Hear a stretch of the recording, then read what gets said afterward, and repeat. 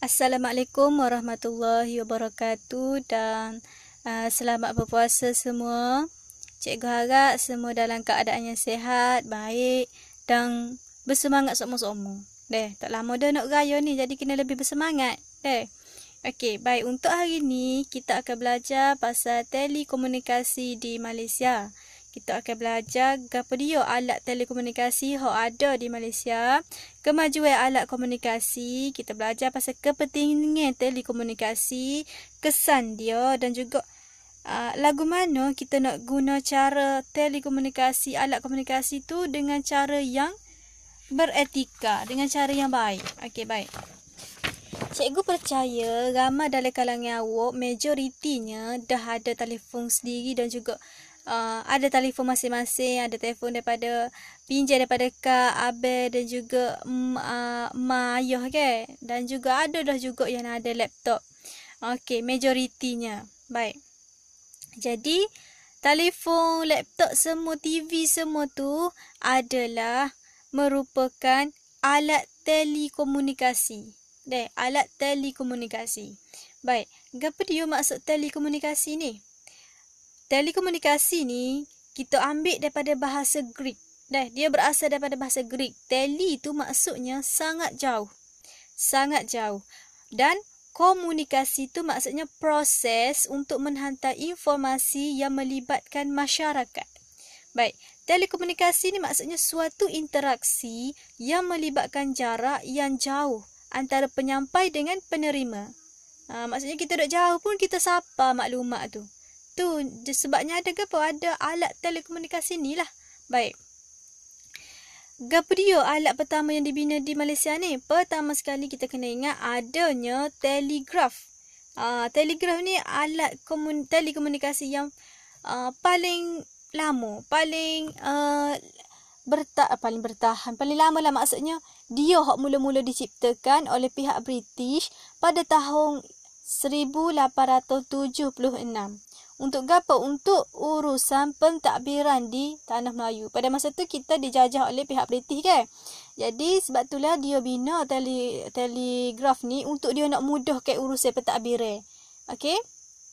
Telegram ni dia tak guna macam kita duk mesej, kita hantar mesej dia huruf ke tak. Kalau telegraf ni pada masa tu dia guna kod. Dia panggil kod Morse. Dia guna kod Morse pada masa tu. Dia bukan lagi macam kita lah ni, hai awak apa khabar? Tak. Dia guna kod Morse. Titik lagu tu. Nanti awak terasa kod Morse ni lagu mana. Kod Morse ni biasanya digunakan oleh askar, oleh tentera. Nak tahu musuh tu lagu mana. Dia tak nak catch up kita. Dia guna isyarat. Tek. Lagu mana. Awak tengok dalam terasa syuh pula dah. Okey, terasa lepas ni. Apa dia kod Morse ni? Okey, baik. Lepas telegraf ni ada pula telefon. Okey. Telefon talian tetap mula digunakan di tanah Melayu pada tahun 1891 dan sangat penting kerana permintaan dia meningkat dengan ketara. Pada masa ni ada dah telefon. Telefon pada masa tu bukan telefon macam kita learning. Telefon pada masa tu dia kena putar habis nombor. Contohlah 019. 0 start daripada 00. Okey, 1 putar 1. 9 awak kena putar per habis 9 tu. Tu dia ada cara dia. Tu telefon pada masa tu. Dia bukan apa kita lah ni. Okey, lepas telefon tu ada mesin telex. Okey. Mesin telex ni jaringan teleprinter. Mirip dengan jaringan telefon yang berfungsi mengirim pesanan dalam bentuk teks. Okey, pada masa ni lah barulah kita boleh hantar mesej. Baru hantar mesej. Apalah cikgu banyak tersasu hari ni deh. Betul-betul lah nak raya. Okey. Mesin telex ni masa ni lah barulah kita boleh mengirim pesanan dalam bentuk teks. Boleh dah buat bentuk teks, guna huruf pada masa ni. Kalau telegraf tak boleh, kita guna kod Morse. Okey. Lepas tu, lepas wujud mesin telex, wujud pula mesin fax. Okey, dia ni teknologi telekomunikasi yang kita guna untuk nak memindahkan salinan dokumen menggunakan mesin fax yang disambungkan dengan rangkaian telefon. Okey. Baik, seterusnya kita ada telefon bimbit. Telefon bimbit juga dikenali sebagai telefon selular atau telefon tanpa wayar. Mula diperkenalkan di Malaysia pada tahun 1980-an. Pada masa ni telefon wujud dah, telefon tanpa wayar. Telefon pada masa ni besar. Besar, dia tidak duk nipis pun kita lah ni. Dia ada bateri, dia ada besar, dia besar telefon tu dah. Dan pada masa tu wujud lah juga telefon cak air. Awak pernah tengok telefon cak air. Kalau ada telefon cak air dulu, tu model lama dah, model lama. Okey. Lepas telefon bimbit tu tanpa wayar tu lah wujudnya telefon pintar kita duk guna learning. Dalam telefon pintar ni ada dah GPS, kamera digital, Bluetooth, internet, adanya aplikasi kita boleh masuk dalam tu, Instagram, WeChat, WhatsApp, Telegram, semualah. Awak lebih tahu daripada cikgu deh. Awak ni lebih muda, lebih tahu daripada cikgu. Okey, baik. Lepas semua tu merupakan alat telekomunikasi. Kena ingat telegraf, ada telegraf, ada telefon, ada mesin telex, mesin fax, telefon bimbit, telefon pintar. Okey. Seterusnya kita tengok kemajuan alat telekomunikasi di Malaysia. Sejauh mana alat kemajuan telekomunikasi di Malaysia ni? Kemajuan dia setara mana? Okey. Penerokaan dalam sistem telekomunikasi memasuki satu dimensi baru dengan dia bina sistem satelit bumi pertama di Kuantan, Pahang. Dia mula bina satelit bumi pertama di Kuantan, Pahang pada 6 April 1970. Lepas bina di Kuantan tu lah baru dia bina di Alor Gajah Melaka. Lepas tu dia bina pula di Sematan Sarawak. Lepas tu bina di wilayah Persekutuan Labuan. Dan juga dia bina di Cyberjaya Selangor. Okey, hak ni awak kena ingat sikit deh. Dia kena ingat sikit sebab biasanya dia akan masuk dalam peperiksaan bahagian A. Soalan objektif dia berhinanya hak ni. Satelit bumi yang pertama dibina di mana. Lepas tu Alor Gajah semua kena ingat sikit tu deh. Okey, selepas tu ada juga pelancaran satelit Asia Timur Malaysia, MIASat. Okey, MIASat ni ada nama dia, MIASat 1, MIASat 2, MIASat 3, MIASat 3A, MIASat 3B. Dia mewujudkan sistem television satelit yang pertama, iaitu All Asian Satellite Television and Radio Operator. Panjang nak sebut ni. Belik lidah. Sebut je Astro. Astro. Okey. Perkhidmatan televisyen bersatelit dan radio berbayar pertama di Malaysia. Okey, kita nak tengok Astro kita kena bayar, okey. Begitulah juga dengan Astro. Lepas tu adanya siaran TV1 dan TV2 dan juga TV3 disiarkan melalui teknologi digital yang berdefinisi tinggi. Okey, selain daripada MIASat, ada juga Tiungsat 1. Tiungsat 1 ni dia dilancarkan pada 26 September tahun 2000. Okey, lepas tu ada juga Razak Set. Okey, Razak Set juga dilancarkan pada 14 Julai 2009. Okey, kedua-dua ni merupakan satelit mikro. Satelit mikro. Hak ada. Okey, maksudnya satelit dia kecil lah. Okey. Selain daripada tu, kita ada juga kabel fiber optik. Rangkaian telekomunikasi Malaysia meningkat maju dengan adanya kabel fiber optik dan gelombang mikro. Okey. Merupakan kabel berkapasiti tinggi kerana dia diperbuat daripada serat kaca ataupun plastik yang sangat halus. Okey. Apa kegunaan dia? Kegunaan dia adalah untuk menyalur informasi dan memindahkan arus data dalam dunia jaringan komputer. Okey, baik. Seterusnya kita ada telefon pintar. Telefon pintar tu macam hak awak guna lah ni lah. Dia ada telefon pintar 3G, ada 4G deh. Dia lebih banyak kemudahan seperti kamera beresolusi yang tinggi. Maksudnya kamera dia lawa, comel macam iPhone tu, comel dah deh. Lepas kita boleh menerima dan membalas email, ada perkhidmatan pesanan ringkas, boleh VC sebagainya. Okey. Seterusnya kita ada syarikat telekomunikasi Telekom Malaysia TM. Dia telah memainkan peranan yang penting dalam usaha untuk menyediakan telefon talian tetap dan memajukan industri telekomunikasi negara.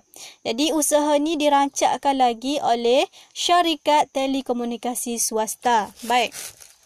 Seterusnya kita ada komputer. alat telekomunikasi yang lengkap dengan perisian untuk kerja-kerja seperti kita nak edit, nak simpan, nak melindungi, nak proses, nak memindah data, semualah. Jadi cikgu rasa awak pun kenal kan komputer ni lagu mana. Okey. Jadi kewujudan jaringan internet dan perisian komputer seperti pelayan laman web Google, Chrome, Mozilla semua tu, dia berperanan besar dalam teknologi maklumat dan komunikasi ICT. Okey, kita kalau apa-apa maklumat kita tak tahu, kita banyak cek Google deh. Lebih percaya ke Google. Percayalah sangat Google dia tu deh. Okey, itu merupakan medium kita hak paling besar. Kita nak guna semua cek Google lah. Okey. Dan akhir sekali ada dua lagi, koridor raya multimedia MSC. Perkembangan ICT telah mendorong penubuhan MSC yang berpusat di Cyberjaya. Tujuan dia apa dia?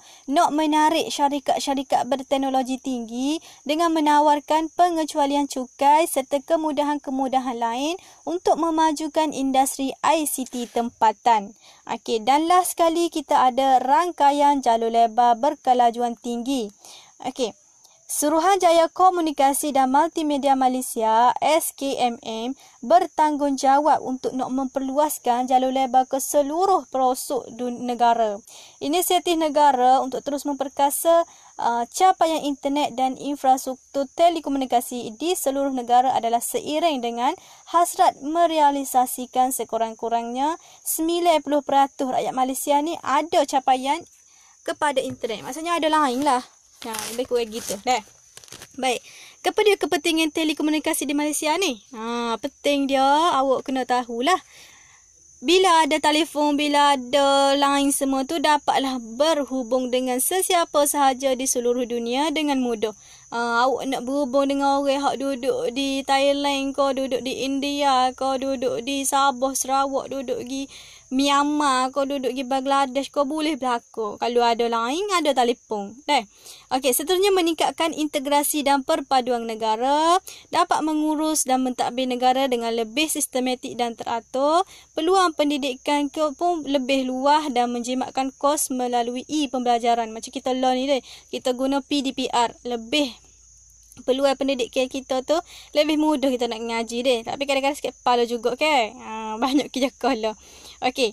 Selain itu, data dapat disimpan dengan segera dan selamat. Okey, data apa-apa boleh disimpan dengan selamat. Urusan keuangan dan perkhidmatan perbankan atas talian membolehkan kita menguruskan wang di seluruh dunia dengan mudah dan lancar.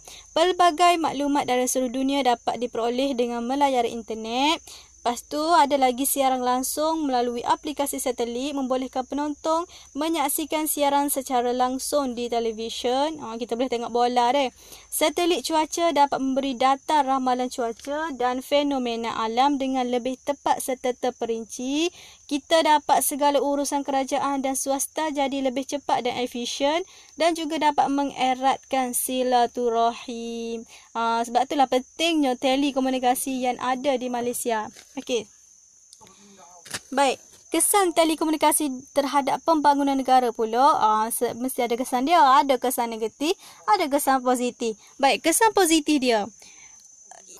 E-perbankan. Urusan perbankan boleh dijalankan di mana-mana sahaja. Lah ni ada banking online, bank online ke? Boleh transfer duit, tak kena pergi bank dah. Boleh transfer duit melalui banking online dah. Okey. Adanya multimedia interaktif untuk nak memudahkan sistem pembelajaran. Ada telesidan, interaksi maya, ada perkhidmatan telekesihatan juga. Pesakit boleh diperiksa oleh doktor pakar secara jarak jauh menggunakan teknologi komunikasi. Law ni senang. E-kerajaan, rakyat dapat berurusan dengan agensi kerajaan secara lebih mudah dan cepat. Rakyat tak kena pergi beratur panjang-panjang. Senang, ada telefon, ada line, ada internet, beres lalu. Okey, e-dagang, perkhidmatan dan jual beli atas talian. Ni banyak benar lah law ni duk jual online deh. Orang puan ni berahi benar dah kalau online shopping. Shopee dah deh. Berahi benar lah pok dia ni. Okey, peluang pekerjaan, perkembangan pesat dalam pelbagai sektor mewujudkan banyak peluang pekerjaan dan juga dunia tanpa sempadan. Maklumat dapat kita peroleh dengan mudah dan cepat melalui internet. Okey, itu kesan positif dia. Kesan negatif tak ada ke? Ada. Bila main kuat telefon internet ni, lagu mana kesan negatif dia? Kesan negatif telekomunikasi ni, maklumat berunsur negatif seperti keganasan, hasutan dan khabar angin sukar ditapih. Memang sukar ditapih lah bila luas sangat penggunaan kita deh. Bila boleh pelosok negara semua duk guna, boleh berlaku macam-macam. Okey, isu pencerobohan dan pencurian maklumat dalam sistem pangkalan data secara atas talian dan juga terdapat maklumat yang tersebar di laman sesawang yang tidak tepat. Ni banyak benar fitnah deh. Macam-macam fitnah ada dalam media sosial. Sebab tu lah awak tak boleh nak share kok dam.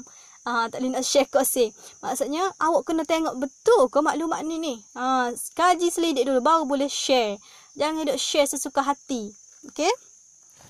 Okey, dan yang terakhir adalah penggunaan alat telekomunikasi secara beretika. Kena ada cara dia. Etika ni merujuk kepada prinsip dan tata cara moral atau nilai-nilai akhlak, iaitu adab dan sopan santun yang menjadi pegangan seseorang individu dalam sesuatu kumpulan manusia. Okey, lagu mana etika dia? Hargai hasil karya orang lain dan tidak melakukan aktiviti plagiat. Plagiat tu maksudnya jangan duk curi, jangan maksudnya awak jangan duk copy paste. Banyak benar ni kalau cikgu suruh kerja sekolah kau copy paste dalam cik Google. Tak boleh tu dia panggil plagiat. Awak kena ubah sikit, kena pandai-pandai ubah sikit. Jangan duk ambil secara terus dah. Kaki kalau awak masuk universiti, awak jangan duduk tiru sebutir-sebutir. Kalau doktor suruh buat assignment, jangan duk tiru sebutir-sebutir dalam Google. Kena buat ayat sendiri juga, kena cari maklumat yang lebih. Sebabnya nanti awak dapat telur ayam. Kalau awak didapati melakukan plagiat, awak dapat telur ayam, tak boleh markah. Okey, baik. Seterusnya, bersopan santun dan berhemah sewaktu berkomunikasi. Kena gunakan ayat-ayat yang berhemah lah. Okey, lepas tu tidak mendedahkan hal-hal peribadi dan kata laluan kepada umum. Maknanya jangan duduk heboh sangat apa yang kita buat tu deh. Kena pasti kebenaran dan kesahihan sesuatu berita dalam internet. Kena pasti dulu baru kita boleh share ataupun post. Elakkan daripada mengganggu dan merosakkan sistem komunikasi orang lain. Mendukung Akta Komunikasi dan Multimedia 1998. Elakkan daripada menyentuh isu-isu sensitif yang melanggar undang-undang dan norma. Jangan duduk sentuh sangat pasal isu-isu sensitif deh. Pasal keagamaan semua. Lepas tu menggunakan kemudahan telekomunikasi untuk hal-hal yang bermanfaat. Okey, itu adalah etika dalam penggunaan alat telekomunikasi. Jadi itu adalah tajuk yang kita belajar hari ini, telekomunikasi di Malaysia. Okey, baik, itu sahajalah. Selamat Hari Raya cikgu ucapkan. Jaga diri baik-baik. Jangan duk main bedil kuat-kuat dah. Okey, Assalamualaikum.